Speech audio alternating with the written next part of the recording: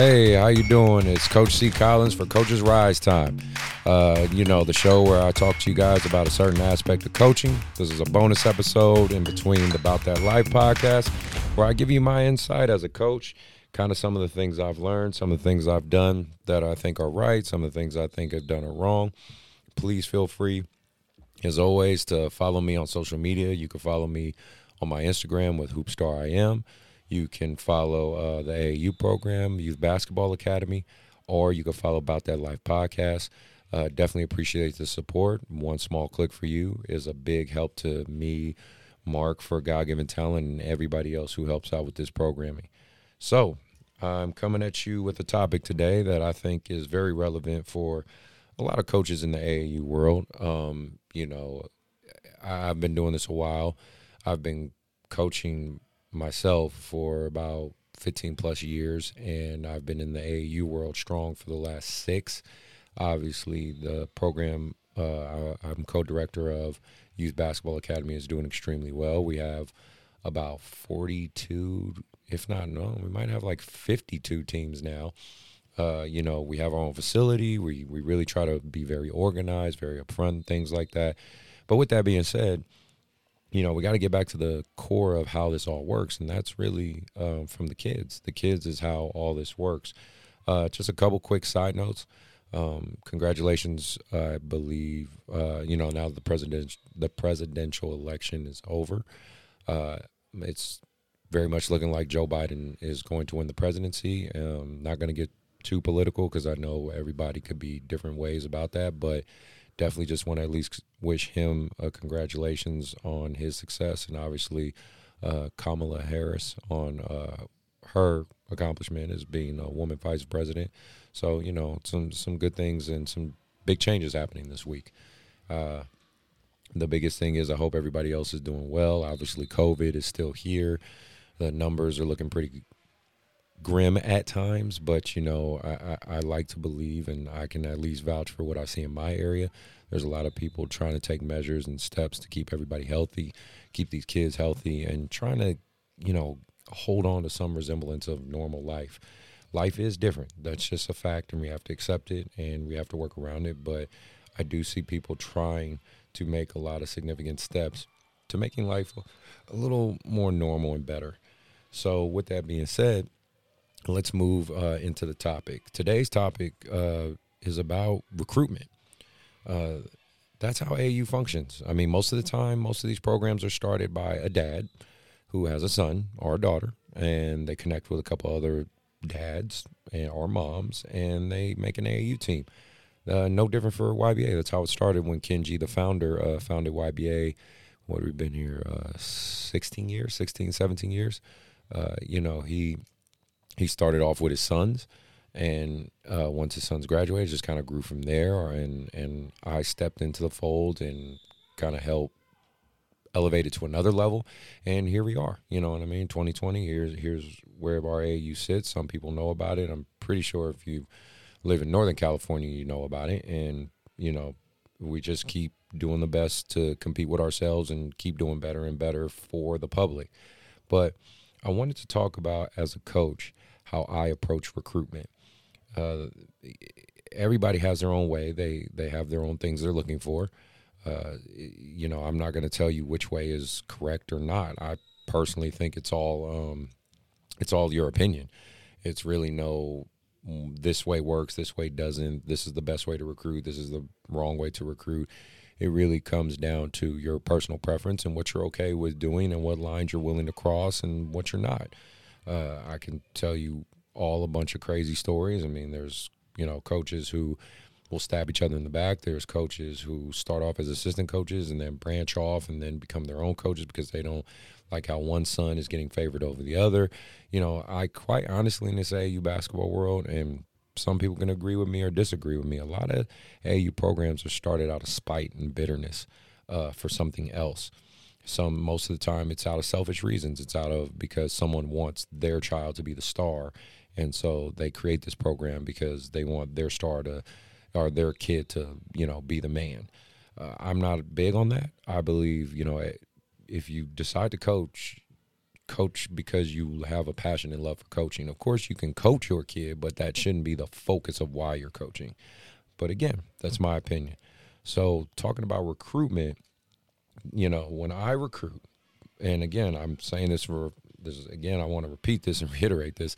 I say this for myself, and I say these things to give you guys this information because maybe it will help you as a coach. Maybe it will help a parent. Maybe it will help somebody out there. If it helps 3 coaches, I'm good with that. You know what I mean? If it helps 200 coaches, I'm good with that. I just want to try to give some type of voice and perspective in this AAU thing, and one voice that's hopefully just real and honest with you guys. Because again, I really try to, like we say about that, like pull no punches and be real with you. So there are 3 targets of recruitment for me. And I'm going to tell you what they are and briefly talk about them, give you my opinions, and, you take what you want from that. But the 3 targets of recruitment, the first pillar, if you want to call it that, the first pillar that I'm going to look at is the player. And the player is their ability, their size, and their attitude. Obviously, for me, if I coach typically the top levels in YBA, most people know me as the elite go-to guy for our elite teams, which, I'm very grateful for, that people recognize kind of the level I've pushed my teams to. So you do need a certain level of ability depending on what level you are. Now, let's just say you have kind of a competitive rec level team. We would call it like a CED team.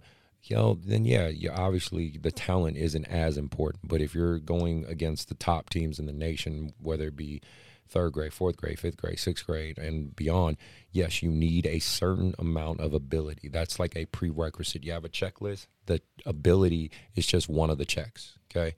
The next thing is size. This is the reality of basketball. Basketball is a tall man sport. It is. For you kids who might not be blessed with just God-given height, sorry. You chose to play basketball. You chose to play a sport where your height plays a factor. This is the reality of it, and this is how I explain it to my kids. If a 6'10 guy, and I'm 6'5", if a 6'10 guy can do everything I can do, and I can't, separate myself from him, he gets the job because he's 6'10". It's literally that simple. So if I go against this 6'10 guy, I better damn sure make sure there's something I bring to the table that he can't, because those 5 inches are what's going to separate him from me. So keep that in mind. You do need a certain level of size and physicality depending on your level. The bigger, obviously, the better. But keep in also mind, the bigger the kid, the more time to develop. That's what I also try to tell people. If you get a kid that is very big and strong and extremely coordinated and athletic in, let's say, like 5th, 6th grade, get ready to turn him into a point guard at some point, because that pretty much means he's tapped out. If you get a very uncoordinated, very soft, very like wobbly, awkward looking 6th grade, 7th grade kid, but he's extremely tall, the upside for that kid is extremely high because he hasn't grown into his body, which means he's going to grow some more. The next is attitude. Like I said, attitude, coachability. Are you coachable? Do you listen? Can you follow instructions? Can you deal with an aggressive coach? Can you deal with someone who's going to be in your face and hold you accountable? Because a lot of kids nowadays, I believe, and parents try to have their kids run from accountability so they can just hear what they want to hear. That's where you get the mom and dad elite, other towns select teams, you know what I mean? Because it's all about stroking someone's ego. So those are 3 things for the player: ability, size, and attitude. Next is the parents. I recruit parents. I take a look at parents. I look at their size, their height, because again, their genetics is what's going to kick into some of my players. And I look at their attitude. Are they receptive? Are they argumentative? Are they coaching from the sideline? Are they just being supported from the sideline? I'm very clear on the status quo when I look to recruit parents, and I'm very transparent up front. I believe that's why most people appreciate me. I suggest for you coaches, you do that as well. Doesn't mean you have to be an asshole. Doesn't mean you can't work on your delivery. But if you get the message across and set the tone early, most parents will let you know who they are right away. Some might fake the funk in front, but once you have, let's just say you have one of those, trouble parents, those disruptive parents, you might have to let that kid go. And it sucks that kid has to suffer because of a dad or mom who can't control themselves, but that's sometimes what you have to do, what's best for your team. And I've unfortunately had to do that in my line. my line of work. Also, is the commitment level. How committed are they? Do they want to travel? Do they want their kid to get better? Do they just want to learn the game of basketball? Like, you really need to see, because you do have some parents who've never played a sport in their life and they think they know more than you somehow. Or you have some parents who played sports at a high level and think they know more than you somehow. Or what I've actually come to find out when I deal with like athletes that have had parents who played collegiate or pro, because I've had some pro athlete kids. Shout out to Reggie Smith for letting me coach his son RJ. NBA dads are like the greatest. They don't say a word. They just understand the game and they know, like, I'm going to let you do your job, and they just shut the fuck up and sit back. So, shout out to all the NBA dads for the most part who let their guys coach. Some don't, straight up. I'll be like, some don't. Some NBA coach dads, they want to take over for the coach and just do some wild shit. But for the ones who really just sit back and let their kid be coached, shout out to you big time. And then knowledge. What's the parents' knowledge of the game? Do they know anything about the game? Do they know nothing about the game? For, I would say, those AAU programs that are more exploitative, that are, if that's a word, but look at those ones that want to exploit kids. Their ideal parent is a mom, single mom, with no knowledge of the game, and it's just ignorant as hell. That is typically the easiest prey and most bad coaches' ideal situation, because they could just take that kid, exploit the shit out of it, do everything wrong, teach the kid wrong, and just try to live off their talent and somehow be like, oh, I made this, I created this, whatever. Like, the more knowledge, I'm telling you, parents out there, especially when you get in the AAU world, please get more knowledge. Learn, ask coaches, interview coaches. Like, sit down with the coach, interview him for 10, 15, 20 minutes. I can't tell you how many times I've been on the phone with parents for like an hour, a couple plus hours, to get them to understand who I am and to answer all their questions. I did that actually with Matt, on my 16U. He's like one of my top players. His mom and dad were talking to me while I was at work at UPS for like 2-3 hours, and this was years ago. And this was like, kid you not, like 1 a.m. until like 2 or 3 a.m. because we were at a crossroads where he was deciding to be with me or Coach Robinson's team. And obviously, fast forward now, they feel they made the right decision. So, be willing to have those conversations, coaches, and parents be willing to really push the limit with them. Also, just quick word of advice as well, really go at your kids the first practice. Test their mental fortitude. Test, are they coachable? See the parents' reaction when you light a kid up. Do they clench? Do they look mad at you? Do they overcoach their kid? Like, are they so supportive that they basically delude themselves like their kid does no wrong? These are things you need to pick up on. Personality quirks and traits, so you understand how to psychologically deal with and manipulate your kids, because there is a level of manipulation when it comes to coaching. The last and third thing of our pillar is team history. What is this kid's team history and reputation? Does he bounce from team to team to team to team? Is he a mercenary, basically? Is he a free agent? Because let's be real, there's a lot of kids like those. There's a lot of kids that loyalty is not a thing. And again, I'm an advocate for kids playing on multiple teams, but not like 7. 2 is enough. 2 to 3 is enough. If you're not getting something at one program, talk to that coach, see if you can work it out. If you can't, leave the right way. Just break ties the right way so you don't burn any bridges. That's what I try to do. Recruiting, how understanding the kid's history, understanding their personality, understand the parents' motivation, and what is this kid's reputation? Is he coachable? Is he good? Like, coaches programs, we talk to each other, we see each other. I mean, I know it's pretty interesting because, I'm noticing coaches even around me are doing podcasts ever since I started my podcast. I'm not saying I influenced them by no means, but I am saying that we do know each other in this community. We do communicate. We do talk, whether it be through social media, whether it be through, face-to-face.